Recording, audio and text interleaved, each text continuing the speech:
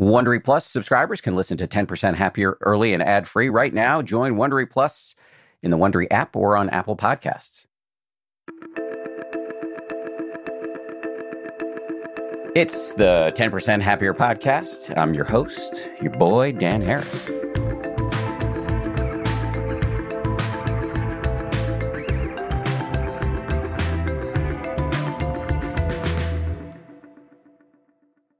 Hello, everybody. Today, we've got a wide-ranging interview with Zach Braff. He's one of those rare, famous people who's really willing to go there. We talk about a lot of stuff here: anxiety, depression, insomnia, addiction, grief, social media usage, and what he means by these phrases: learning to love your likes and learning to love your fate. That second notion he feels so strongly about that he literally tattooed it on his wrist.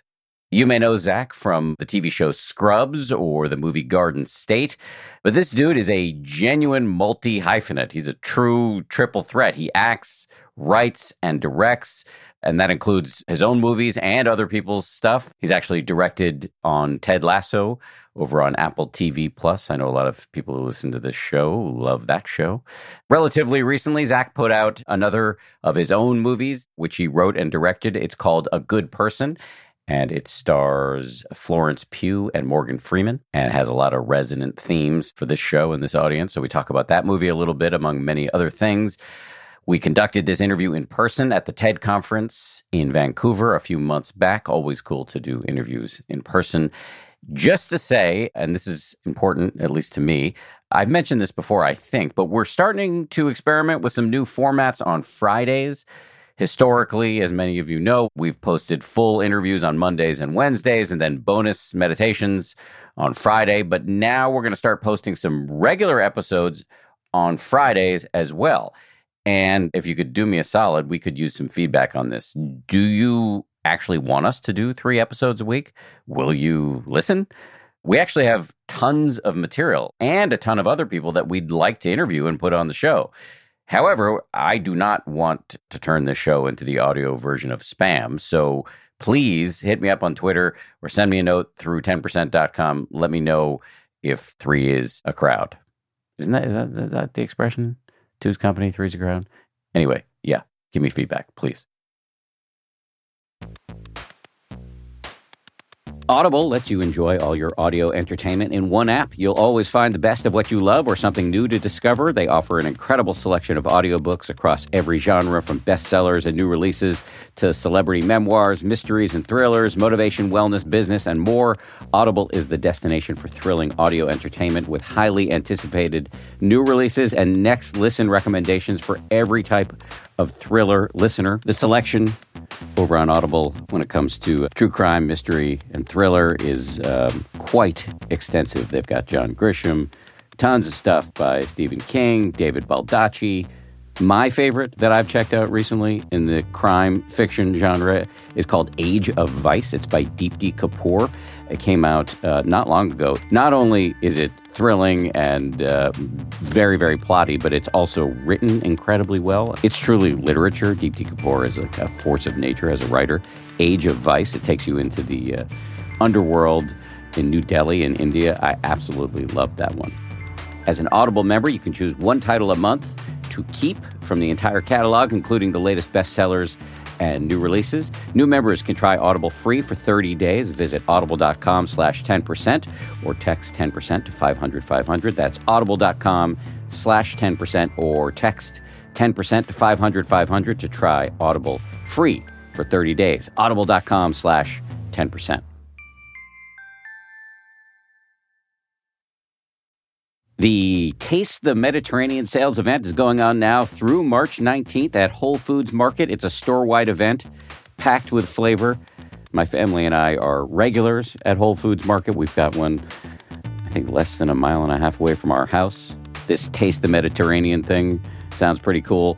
They've got Mediterranean-inspired flavors. You can save on Parmigiano Reggiano, charcuterie, and ground lamb. They've got delectable seafood choices. You can save on whole branzini and sustainable wild-caught sockeye salmon, which is a regular feature at our dinners in this house. My son loves that salmon from Whole Foods. And I'd be remiss if I didn't point out all of the 365 by Whole Foods Market products. Stock up on wallet-happy Mediterranean essentials like feta cheese crumbles, whole wheat pita pockets, and more. I am constantly consuming these 365 products, including the raw cashews, which I snack on all the time. We love the 365 sea salt and pepper. We love their sushi rice. You get the picture. Go check it out. Taste the Mediterranean now at Whole Foods Market. Experiences are what people love the most about travel. This is perhaps a bit idiosyncratic, but one of the experiences that my son, Alexander, loves is mini golf. We recently went to a mini golf themed restaurant in Denver where we were traveling. And when we go to Montauk, which is our favorite beach town here on the East Coast, we play mini golf at putt-putt all the time. Alexander, his buddies, me. And in one way or another, these experiences are really what become the most memorable and important part about taking trips. Which brings me to Viator, which is a website and app where you can book travel experiences, everything from simple tours to extreme adventures. With over 300,000 bookable experiences in 190 countries, there's something for everyone. I have used Viator myself. I find it to be incredibly helpful. Download the Viator app now and use code Viator10 for 10% off your first booking in the app. One app, over 300,000 travel experiences you'll remember. Do more with Viator. Zach Braff, welcome to the show. Thank you, Dan, for having me. Nice to see you. Congratulations on the new movie. Thank you. It was really fun to watch. Yeah. Well, I don't want to say it was fun to watch. Well, I don't know if fun is the word. I mean, there is humor, of course. Definitely. But I hope that it's a moving experience. Was it a moving Definitely. experience? All right, good. I'm going to ask you a question. This is a bit of a potentially embarrassing gambit. You can ask me anything, Dan. I just will say pass if I don't want to answer. Fine. Fine. That's what I always tell journalists. I know you're a bit of a hybrid, but what I always tell journalists, you can ask me anything. I might just say pass. I don't think this is personal. Well, maybe it is. My worry is it's a little on the nose. Go ahead. The name of the movie is A Good Person. This is something I've asked myself a lot. Am I a good person? I'm just curious, do you ask yourself that, and where do you net out on whether you're a good person? I don't know, and I really don't. I don't even attempt to answer that for people. I hope, of course, amongst the conversations that people have with their friends and loved ones after they see the film, that might come up. I will just say that when tragedy has struck me and when I've seen it strike loved ones, that there is an initial response of, why me? I'm a good person. Why did this happen to me? And I lost my sister to an aneurysm. She survived 2 years as a fraction of herself before she passed. And I'm looking at my mom deal with this horrific thing that has happened and be by her bedside every day. And one can't help but say to the universe, why my mom? She's a saint. She's the nicest person I've ever met. She's such a good person. Why did this befall her? My friend Amanda Klutz lost my best friend Nick Cordero to COVID. Amanda Klutz, if anyone who's ever met her or sees her on, she's on The Talk as a host. She's a saint. She's literally an angel. She's actually a religious person. So on top of being a saint in real life, she's also a religious person. Why her? And so I think that's probably one of the sources of the title of the film is that human inclination, I believe, to cry out either silently or in real life, why me? I'm a good person. Do you think there's any order in the universe? No, I don't have any answers for that. Yeah. I mean, that's what the poem's about, you know, if you can call it a poem. When you say poem, I just mean film. That's what the piece of art is ruminating on, is how we move on, how these things befall all of us human beings at obviously relative scales of tragedy. In the film, it's not a secret. It's in the trailer. It's vehicular manslaughter that happens to this family. But I hope that people see in themselves their own struggles, their own grief that they've dealt with in their life and can experience it, but also see that there's hope in the film. That's what I meant to get across. I guess what I was driving at is, it's very common, as you said, for people to say, why me, when something bad happens to them. I remember in high school, there was this really cool kid, John Spagnuolo, who was a friend of mine. And I thought he was the coolest guy. And one day I ripped his shirt and he's like, why does this always happen to me? And I was like, oh, well, he feels like that.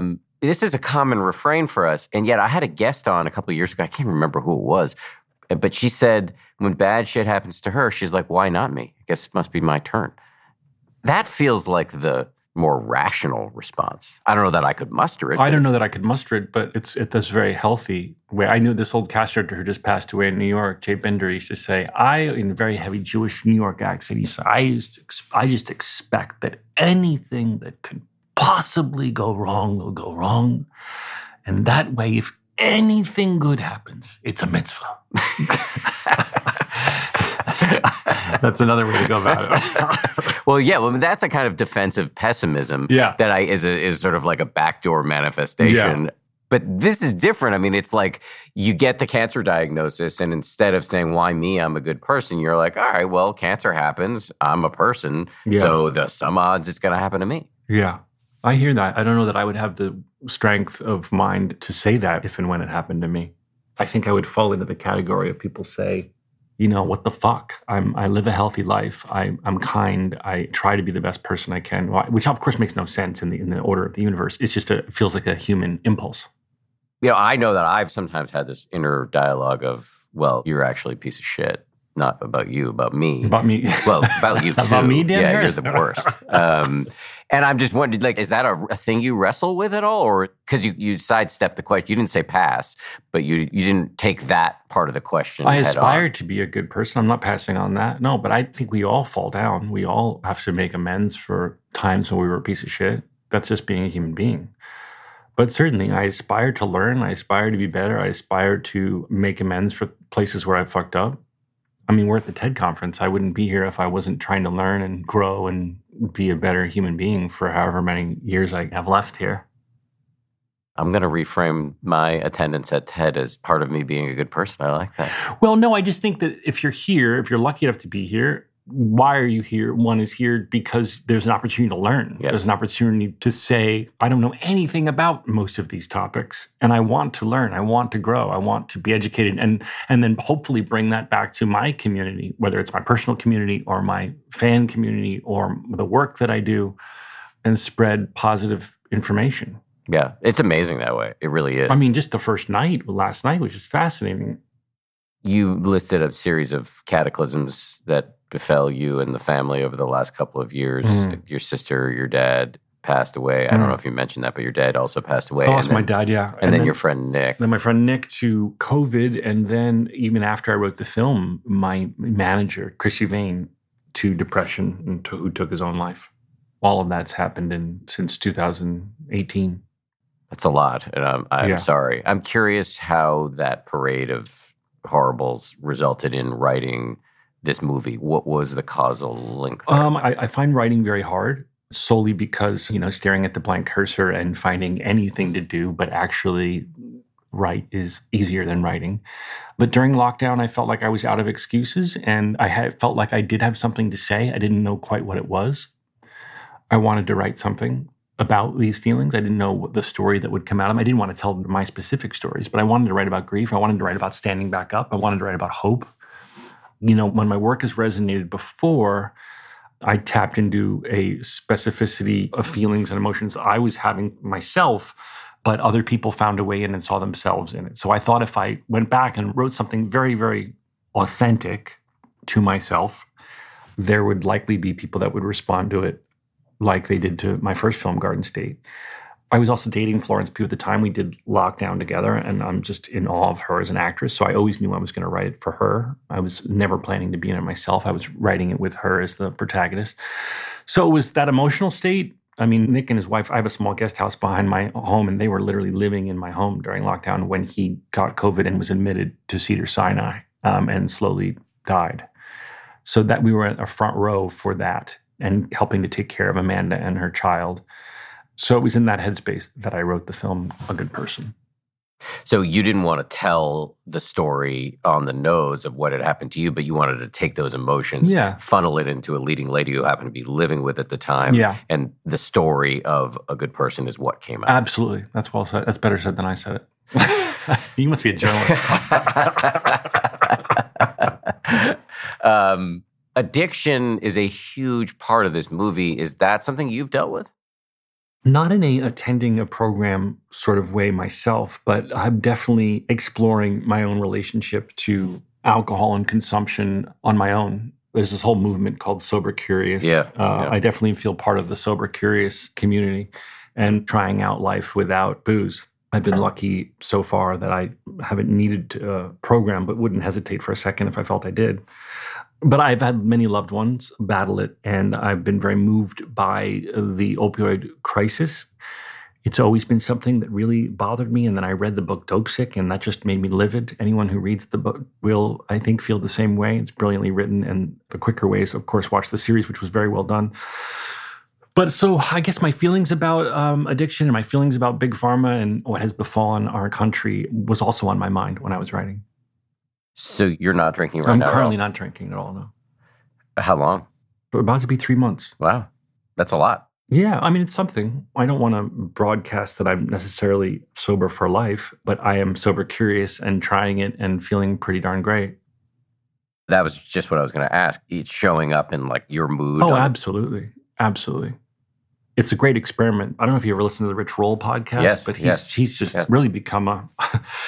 I don't know, I call him my rabbi, but I just find him so helpful. I encourage, when you're not listening to Dan's podcast, and when you're not listening to my podcast, Fake Doctors, Real Friends, there's a plug.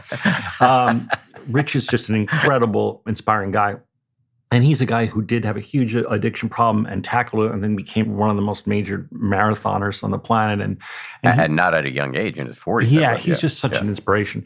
I jokingly call him my rabbi because there's so much I've learned from his podcast. He has these wonderful guests on, and then I buy their book or I go to their website and I learn so much more. And he actually sent me a link to a guy who started a movement called 1 Year No Beer that was really targeting that subset of humans that might not necessarily need a program like AA or inpatient or any kind of recovery, but could potentially do it on their own, but are kind of curious.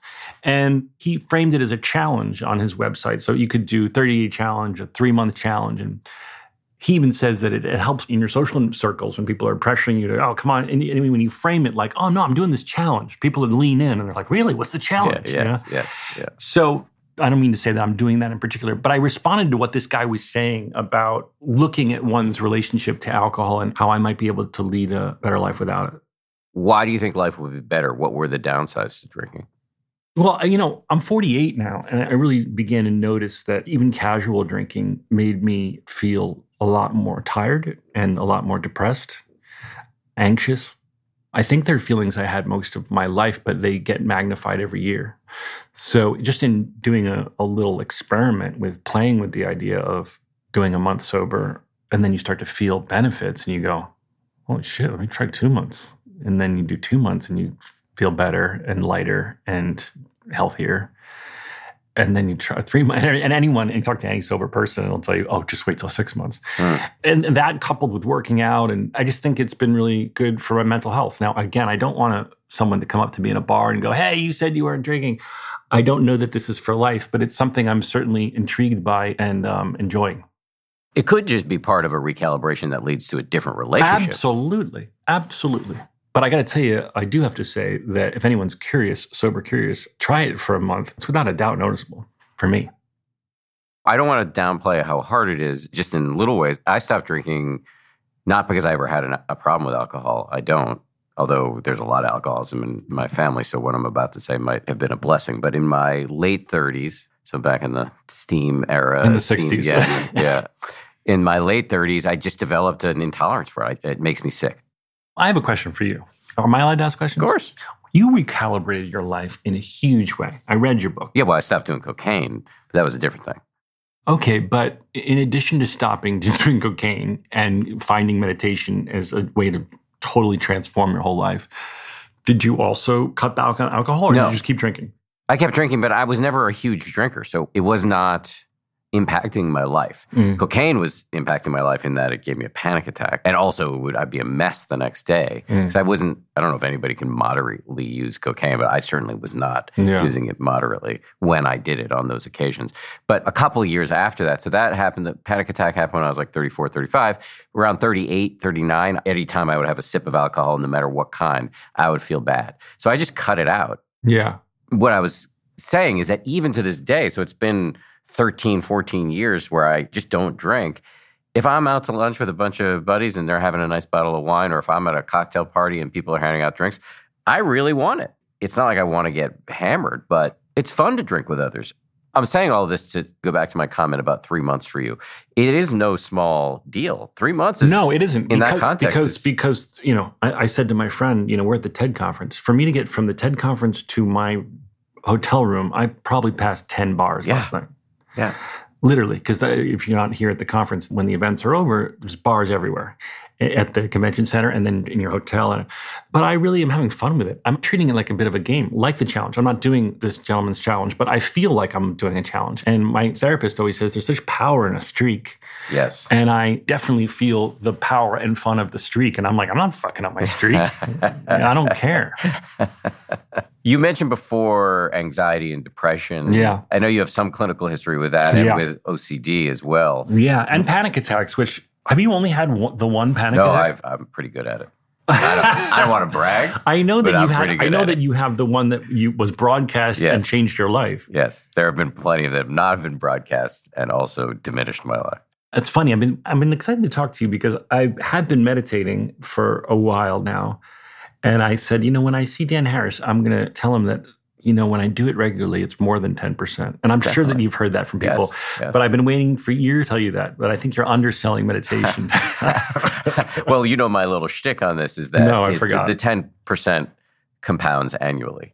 It's I didn't like any know good investment. The 10% is a joke anyway. I was trying to counter-program against the over-promising of many people in the I think that's smart. Of this self. But I found there's moments when I'm in a good streak with it and I'm doing it regularly and I feel really good. Yes. And I'm like, I want to tell Dan Harris that 10% is underselling. Then I've done my job. I'd rather have people have upside. But it sounds like you get on streaks and then I do. I have to say with meditation, I do fall off the wagon sometimes. It has to do with finding the time or getting up early. Like, for example, here, I didn't meditate today. I wish I had. I got up early to have breakfast and then get here in time and grab a coffee with a friend. And I didn't do it today.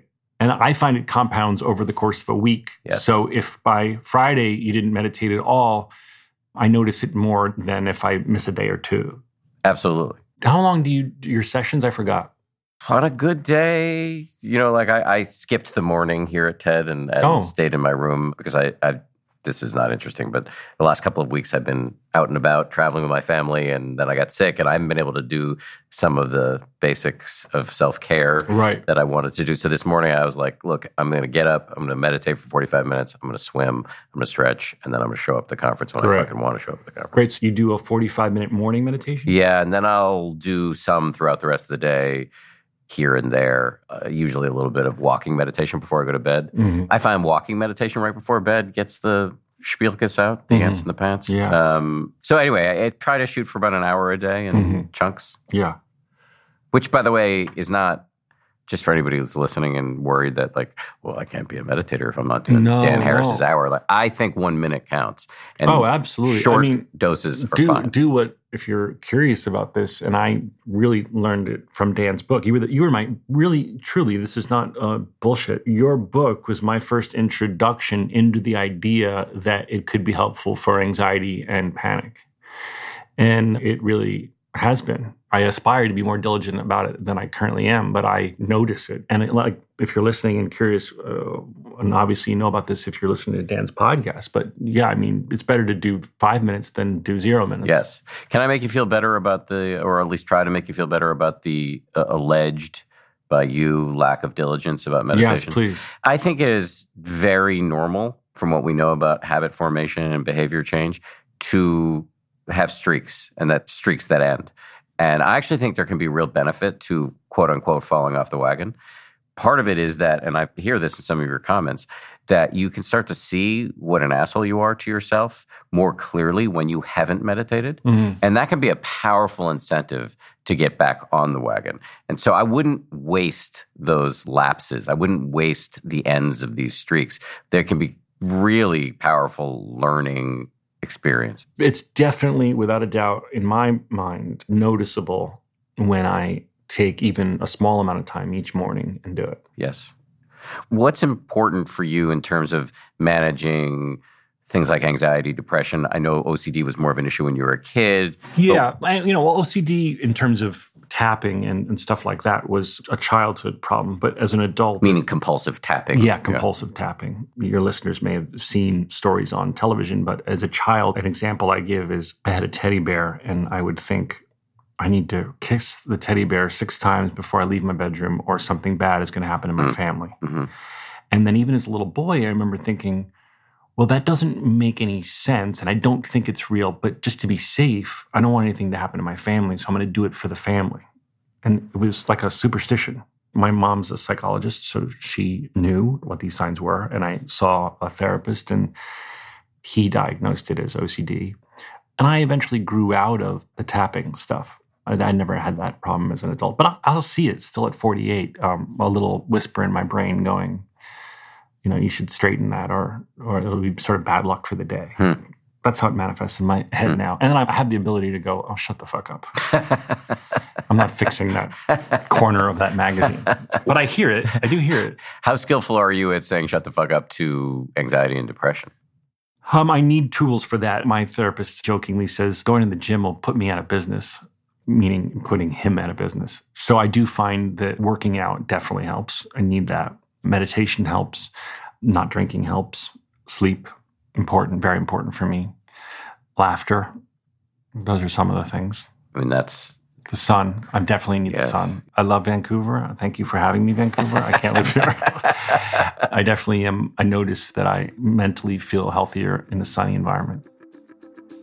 Coming up, Zach Braff talks about the significance of the tattoo he has on his wrist, how he deals with insomnia, and the pros and cons of social media.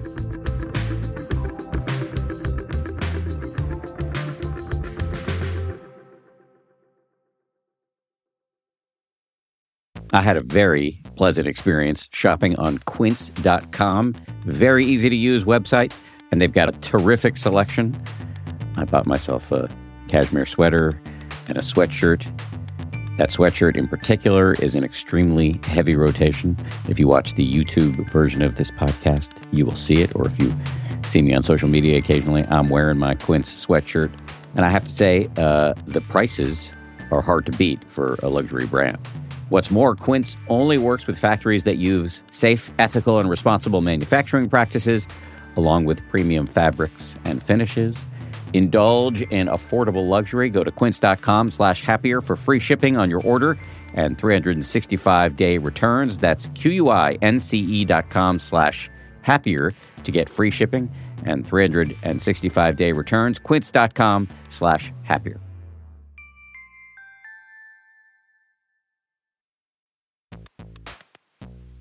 When it comes to hiring, don't go searching for the one. Just meet your match with Indeed. If you need to hire, you need Indeed. Indeed is your matching and hiring platform with over 350 million global monthly visitors, according to Indeed data, and a matching engine that helps you find quality candidates fast. When I was looking to hire someone, it was so slow and overwhelming. I wish I had used Indeed. Leveraging over 140 million qualifications and preferences every day, Indeed's matching engine is constantly learning from your preferences. So the more you use Indeed, the better it gets. And listeners of this show will get a $75 sponsored job credit to get your jobs more visibility at Indeed.com/happier.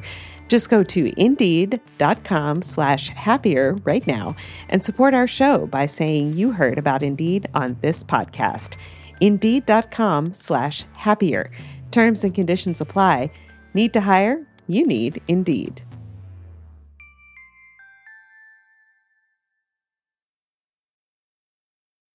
This is a bit of a non sequitur, but in the movie, there's a plot point involving a tattoo on the Morgan Freeman character, and that tattoo is also on your body in the same place, on your right wrist. Yeah. It says Amor Fati, A-M-O-R, Amor Fati, F-A-T-T-I? F-A-T-I. F-A-T-I. Yeah. And that's Latin? What does it mean? It's Latin for loving your fate. It's something I've stumbled into, just in reading during the pandemic. It's sort of a Stoic ideology, but I forgot who it was done by. Somebody who's listening can Google the origins of it. But I folded it into the film because I thought it was helpful for me in dealing with my sadness and grief, the idea of embracing your fate and finding a way to love it, because there's sort of power in just saying, I can't control this, so I'm going to find a way to love what I have, what I've been given. I don't know how to describe it other than that it felt empowering. And so I wrote it into a good person because Morgan Freeman's character has been through quite a lot in his whole life. And also, as our story goes, he, in the last year, lost his daughter and son-in-law. So I liked the idea of it being a little memento that he put on his wrist to help himself. And then when the film was wrapped and kind of to commemorate the experience and my own love of the expression, I put it in the same place that Morgan has it in the movie on my own body.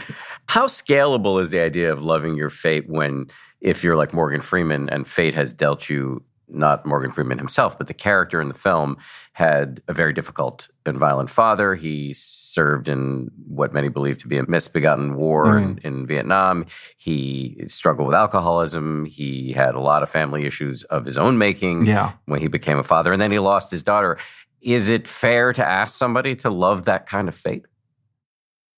I don't know. It's not me to judge if it's fair or not. I just think there are coping mechanisms not unlike the things we're talking about, meditation, exercise, and the like.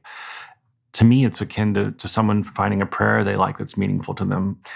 Just inspirational words to live by, to aspire to. It's not for me to judge if it's possible or fair for anybody. As a secular man, I feel that I am looking for words of wisdom and prayers of sorts to live by, and this one's been helpful to me. So the way you compute it is something, I'm going to guess here, it's something along the lines of like, look, this is the way things are right now.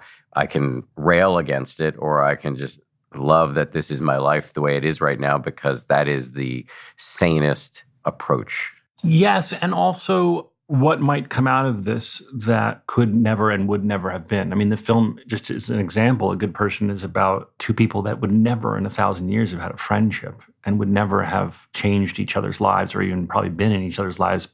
Her former fiancé is estranged from his father, so he probably wouldn't have been much in her life at all. But fate brought these two people together, and they end up saving each other in a special, unique way that the film tells. One positive way when you dealt a round of grief or sadness or depression is to focus on positive things that have happened, gratitude for things you have in your life and things that you're lucky to have, things that you're blessed to have, and whatever your fate has dealt you, those things in the same hand of cards that it's dealt you the grief. I'm not saying I can always think that way, Dan, but I'm saying it's something to aspire to. Absolutely. That's why you get it tattooed on you. It's literally tattooed on my wrist so I can stare at it all day. Absolutely. I'm a huge believer in that. I mean, there would be no point in me having this podcast, since we say the same shit over and over again. There would be no point in having the podcast if we didn't need to hear it over and over again. One of the things I say a million times a year on this show, and almost because I need to hear it, is that the original translation of the word that we now translate as mindfulness, the original translation of the word sati, S-A-T-I, the ancient Indian subcontinental word, which we now describe as mindfulness, is remembering. Because that is what we're doing in meditation. We're remembering to wake up.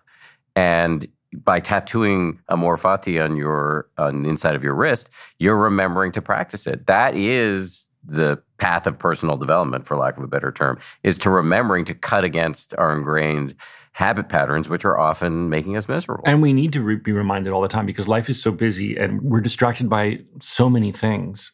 So obviously meditation helps you quiet your mind and focus on what it's like to have a quiet mind, but also reading and learning and podcasts, all these things help us remember, because we so quickly forget, you know? Well, how many times have you read a great quote and you've seen the quote before, but then you read the quote and it's like you're experiencing it anew and you're like, how did I fucking forget this quote? This quote should be my mantra. Yes.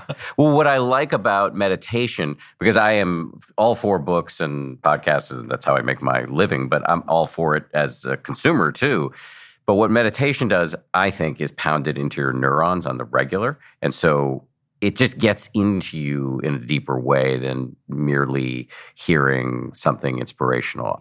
I'm not a meditation fundamentalist. I'm a believer in all sorts of modalities. But the thing about meditation is that it's putting it into your molecules in a way that I think is really powerful. I believe it. And it's something you can use all day. I feel like when I do it regularly, you sort of built up a well that you can pull from for that day. Yes. That's my experience of it. Yes, 100%. I felt that with yoga too. For a while, I was into something I'd like to get back into, but a form of yoga that was quite meditative.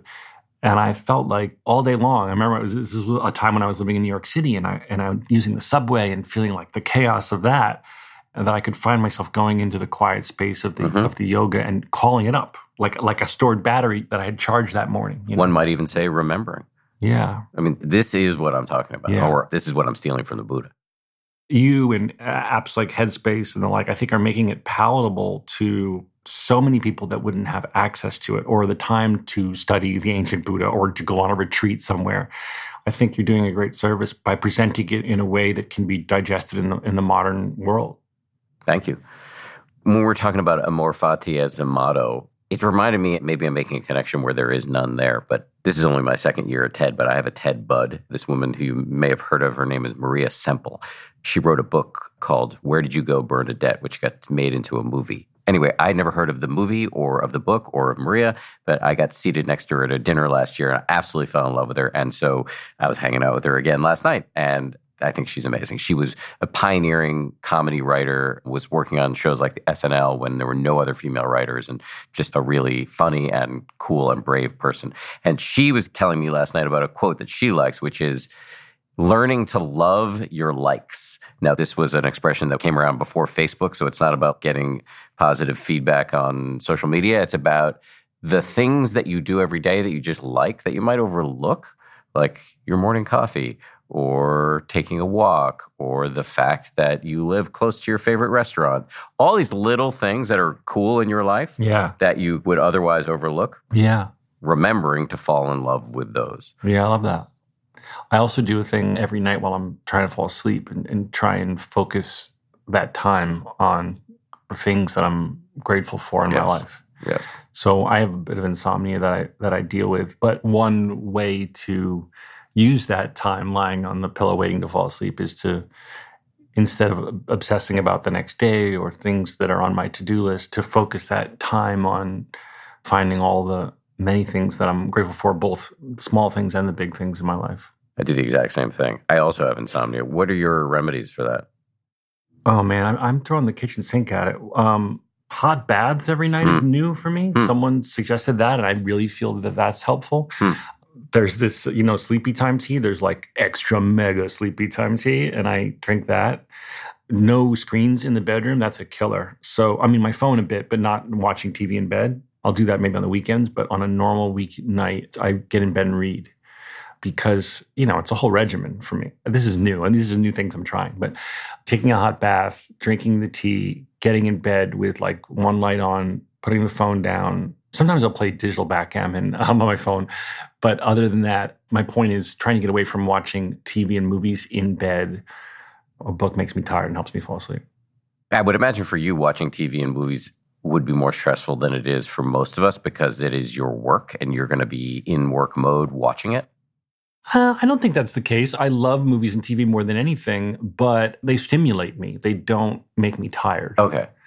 A book, even an interesting book, I find will drain my eyes and my mind and sort of be a good wind down, especially if you're sipping on sleepy time tea and just had a hot bath. It's a good wind down. Whereas if I'm watching a show that's so good and so fascinating, my brain's not winding down. It's firing on all cylinders. Succession doesn't put you to sleep. Oh, God, I love that show. I missed this week. So me too. But last week I thought was one of the best episodes of television I've ever seen. I know I'm not alone in this, but that show is so wonderfully written and so wonderfully acted and so wonderfully directed. And I've loved so much of it. But I thought that wedding episode was one of the best dramatic episodes of TV, dramatic/comedy episodes of TV I've seen in a long time.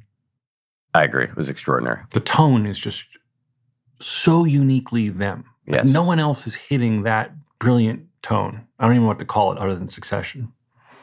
So for books, fiction or? Nonfiction. Nonfiction, okay. Yeah. First of all, Mark Harris wrote a great book about Mike Nichols, which I really recommend to everyone listening. And the one I'm reading now is really amazing, and I don't want it to end. And it's called Pictures at a Revolution, 5 Movies and the Birth of the New Hollywood. It's really good. He's a wonderful writer about Hollywood. I just read a book called The Chaos Machine that I highly recommend to everyone, especially if you have children, that's just about social media and the social media empires and what they're doing to our minds, especially what they're doing to our children's minds. And I don't even have kids, but you should read The Chaos Machine if you do. Has it impacted the way you use it? Absolutely. I'm in a different mode right now because I'm really plugging A Good Person, my film, to anyone and everyone who'll listen. But when that period is over, I definitely will tiptoe back off of social media because I found it to be all-consuming and addictive. Addictive in that you're looking at what other people are posting, doom scrolling, or like looking at how many likes you got based on what you posted? No, more just like setting the tone of my day with negativity. I really got off Twitter because I was very involved with reading Twitter, and I just found the tone of it was so negative. I don't mean searching for stuff about me, although of course one sees that. I just mean like the cynicism and anger of it. Seth Godin was another person who was on Rich Roll's podcast. He said something that really stuck with me. He said, I have no interest in reading people day trade their emotions. And that really kind of landed with me. You know how sometimes something just lands with you? And I thought, if this was a town, I wouldn't go to this town. Right. Why am I bringing this town into my home? It's totally true. It is. It really is. And they're not just day trading with their emotions. They're day trading with your emotions. Well, it just gets you riled up about any subject. And so I successfully stopped using it. I do go on, of course, because I'm lucky enough to have a lot of followers on there. It is a great way still to get your word out about my projects. And I use all the social media, not TikTok personally, because I tasted TikTok and was like, I do not need this addiction. But I go on Instagram, Facebook, Twitter to promote my stuff. But when I'm not in a promotion mode, I'll glance at Instagram a few times a day to see what's up with my friends and family and stuff. But I'm not on Twitter or Facebook anymore. Coming up, Zach talks about his latest film and why it feels like a return to probably his most famous film, Garden State, which was a huge success. Why both of us agree that writing can bring us to the lowest of low points and the highest of high points. And finally, Braff gives us a meditation pep talk.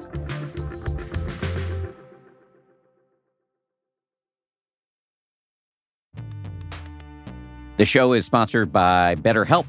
What is the first thing you would do if you had an extra hour in your day? Many of us spend our lives wishing we had more time. Therapy can help you figure out what matters to you, so you can do more of it.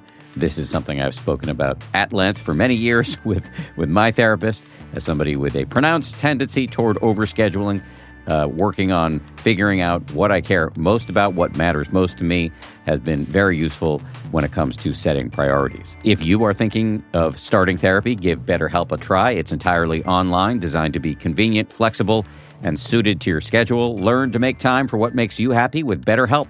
Visit BetterHelp.com/happier today to get 10% off your first month.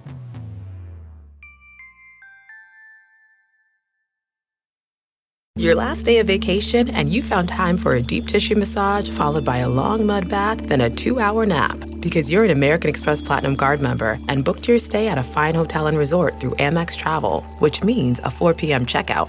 And those relaxing vacation vibes can keep going at the airport in the Centurion Lounge. Just a splash. Before you board the plane, back to reality. That's the powerful backing of American Express. See how to elevate your travel experiences at americanexpress.com/withAmex. Terms apply.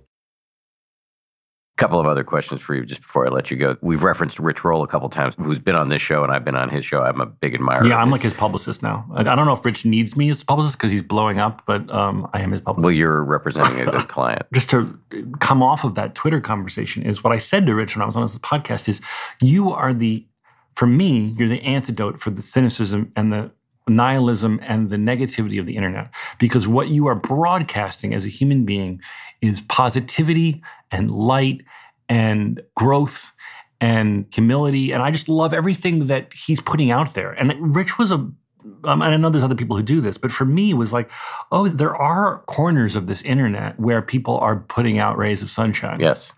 And yes. I think I really gravitated towards him because he was doing that. He is doing that. He is doing that. One of the things you said on that interview was that Garden State, which came out 20 years ago, huge success, but in some ways that kind of messed you up having that success? I don't know that I didn't mean to say that it messed me up. I was certainly not expecting it to have the global reaction that it had. And it caught me a little bit flat-footed because, I thought my parents and the temple choir would see it. I didn't think everybody would see it. But it's amazing. And I've been here at TED one day, and I probably had half a dozen people come up to me and say that's one of their favorite films. So it's a gift that keeps on giving, and it brings me a lot of, what's that Yiddish word? Naches. Yes. I think in some ways I was so wide-eyed. I always say I didn't know what I didn't know. I was so new to it, and I don't know that I could ever repeat that success. It was lightning in a bottle, This was my closest attempt at being as authentic as that wide-eyed young kid that wrote that movie was. A Good Person is, at least for myself, a return to trying to strip away some of the jadedness I experienced from learning about Hollywood, and for better or for worse, for people who like what I make, getting back to something that was authentically vulnerable and raw. Do you ever have feelings of like, I'm never going to top that, or I'm never going to do anything that's going to hit that hard? Well, I'll tell you something that's factual is the drama at the box office is sort of a dying organism. So I can probably predict that I won't make anything that will have a theatrical box office like that. I don't know. Of course, I could choose to make something that does do theatrical business like that, and perhaps I will. Who knows which direction my life will go. But in terms of personal films, like A Good Person, like Garden State, I think we're witnessing the end of those as a theatrical experience. But I watched A Good Person on Amazon Prime. Yes. And very much enjoyed watching it at home. Yeah. Is that nails on a chalkboard for you as a filmmaker? No. One has to listen. We have to evolve with the times. I think for people who love theaters, I love live theater as well. It's a passion of mine. My father got me into going to the theater in New York.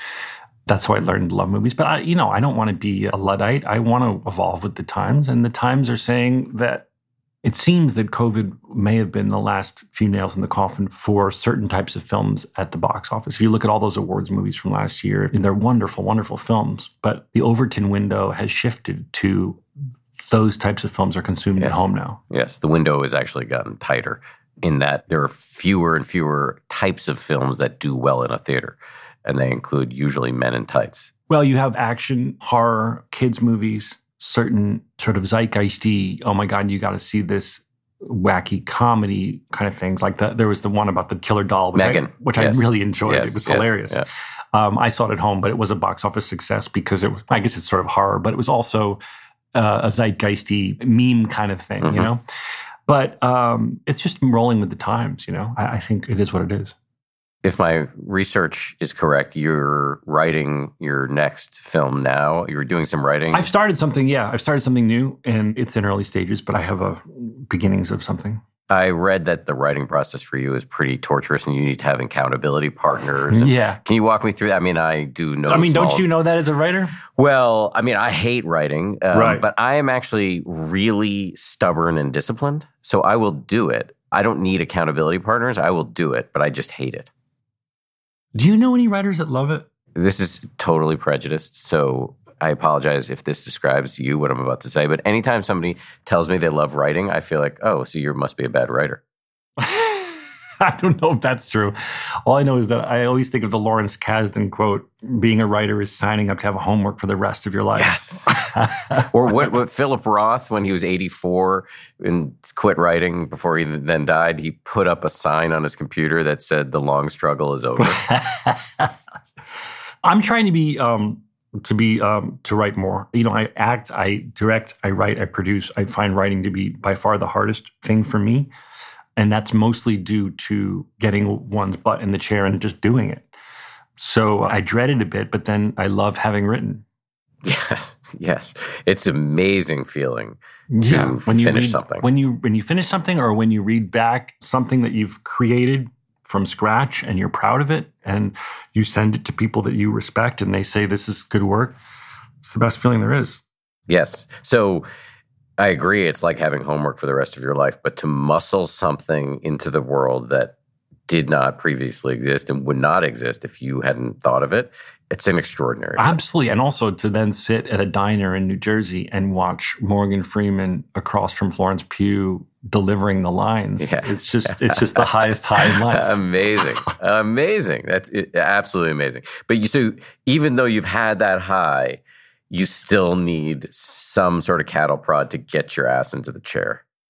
I could never write a novel, but I imagine the people who have a successful novel go, oh my God, I gotta start from the bottom of the mountain again.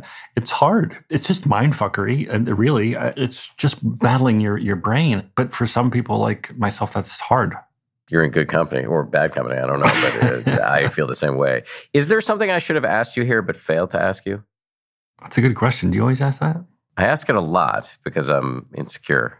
That's a good question. No, I just want to thank you, like I said, I don't know that all of your guests can say this truly and honestly, but I read your book before I knew your whole story. I knew you as a journalist, and I read your book, and it really was impactful to me and introduced meditation into my life. I saw you as a kindred spirit because I know that you were battling anxiety and panic, and I had battled that, and it just felt like, gosh, if this could work for him. And I didn't have a cocaine problem, thank God. But I thought if this could... It's never too late. Hey, what are you doing tonight? Let's not drink and do blow. No, but I really found you as a kindred spirit, and I want to thank you because I'm living proof that you made a difference and continue to make a difference in people's lives. Thank you. This is an overused phrase, but that genuinely means a lot to me. I appreciate that. Thank you. And I was really...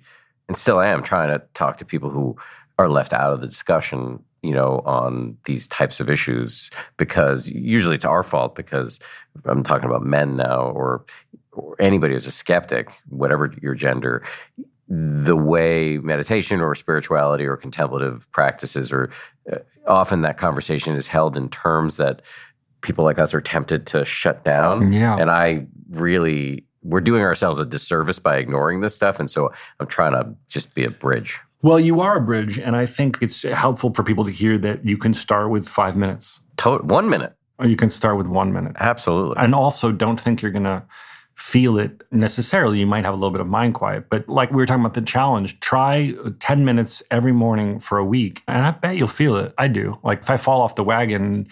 and then I do 15 minutes every morning for 5 days, I do genuinely feel a greater sense of calm that week. Thank you for doing this. Thank you. Congratulations. It felt like a therapy session. Well, Thank you for watching the movie. My pleasure. I enjoyed it. And I recommend everybody watch that movie. Yeah, you can, A Good Person. You can rent it now. Anywhere you rent movies, it's called A Good Person. And remind everybody of the name of your podcast, Fake Doctors. Fake Doctors, Real Friends is a Scrubs rewatch podcast I do with my best friend, Donald Faison, who played Turk on the show. And we are almost done, sadly. We're running out of episodes, but we've watched almost every episode of Scrubs. And then we go on incredibly long, random tangents. It's really about our friendship and our sense of humor. But we do aspire to at least make it through, basically going through an episode of the show, each episode of the podcast. Awesome. Thanks. Thank you, Dan. You're free. That was great. It was great. Thanks again to Zach. Love hanging out with that guy. Thank you as well to the good folks at TED. As I mentioned, we recorded this in person at the TED conference in Vancouver a few months ago. Check out TED's podcasts, which include the TED Radio Hour and TED Talks Daily. They also have 2 shows with my man Adam Grant. One is called Rethinking and the other is called Work Life. They've got a ton of shows. Go check them out. Thanks to you for listening. Go give us a rating or a review. That really helps us. Also, as I mentioned at the top of the show, would love to know whether upping the cadence of episodes is a good thing or a bad thing or neither nor in your opinion. And thank you most of all to the awesome people who make this show. 10% Happier is produced by Gabrielle Zuckerman, Justine Davy, Lauren Smith, and Tara Anderson. DJ Kashmir is our senior producer. Marissa Schneiderman is our senior editor.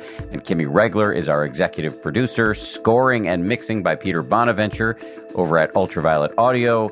And we get our theme music from the great Nick Thorburn of one of my favorite bands, Islands. They have a new record coming out. You can already hear one of the songs if you want to go check that out wherever you listen to your music. We'll see you all on Monday for Sleep Week. We're doing a 2-part series on sleep. The first episode is with my friend and former colleague, Diane Macedo, who wrote a whole book about her experiences dealing with insomnia, and it's just filled with actionable advice.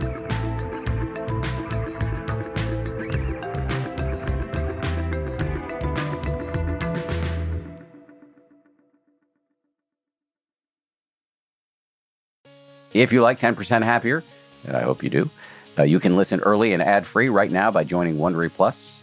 in the Wondery app or on Apple Podcasts. Prime members can listen ad-free on Amazon Music.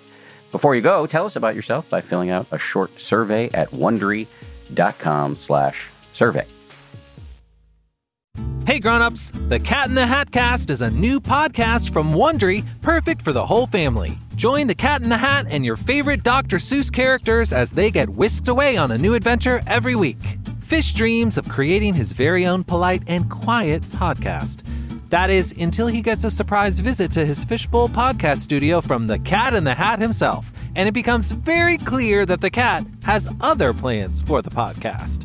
And those plans are the opposite of quiet. Sing along to new favorite songs, try your luck at Titanic tongue twisters, have some fun with wondrous wordplay, and most importantly, bring your family along for all of the adventures in the Cat in the Hat Cast. Follow the Cat in the Hat Cast on the Wondery app or wherever you get your podcasts. You can listen to the Cat in the Hat Cast early and ad-free on Wondery Plus. Join Wondery Plus in the Wondery app or on Wondery Kids Plus on Apple Podcasts today. Welcome to Pura, the most pristine, safe, climate-stable city on Earth. A haven amidst the wreckage. Here, you're safe from heat domes, superstorms, water bandits in the outer lands. There's no crime in Pura, no murder, no suicide, and best of all, there's no cost to join us. In Pura, we promise to keep you safe. They killed her! You took everything! In a world that doesn't feel so safe anymore, we're waiting for you, here in Pura.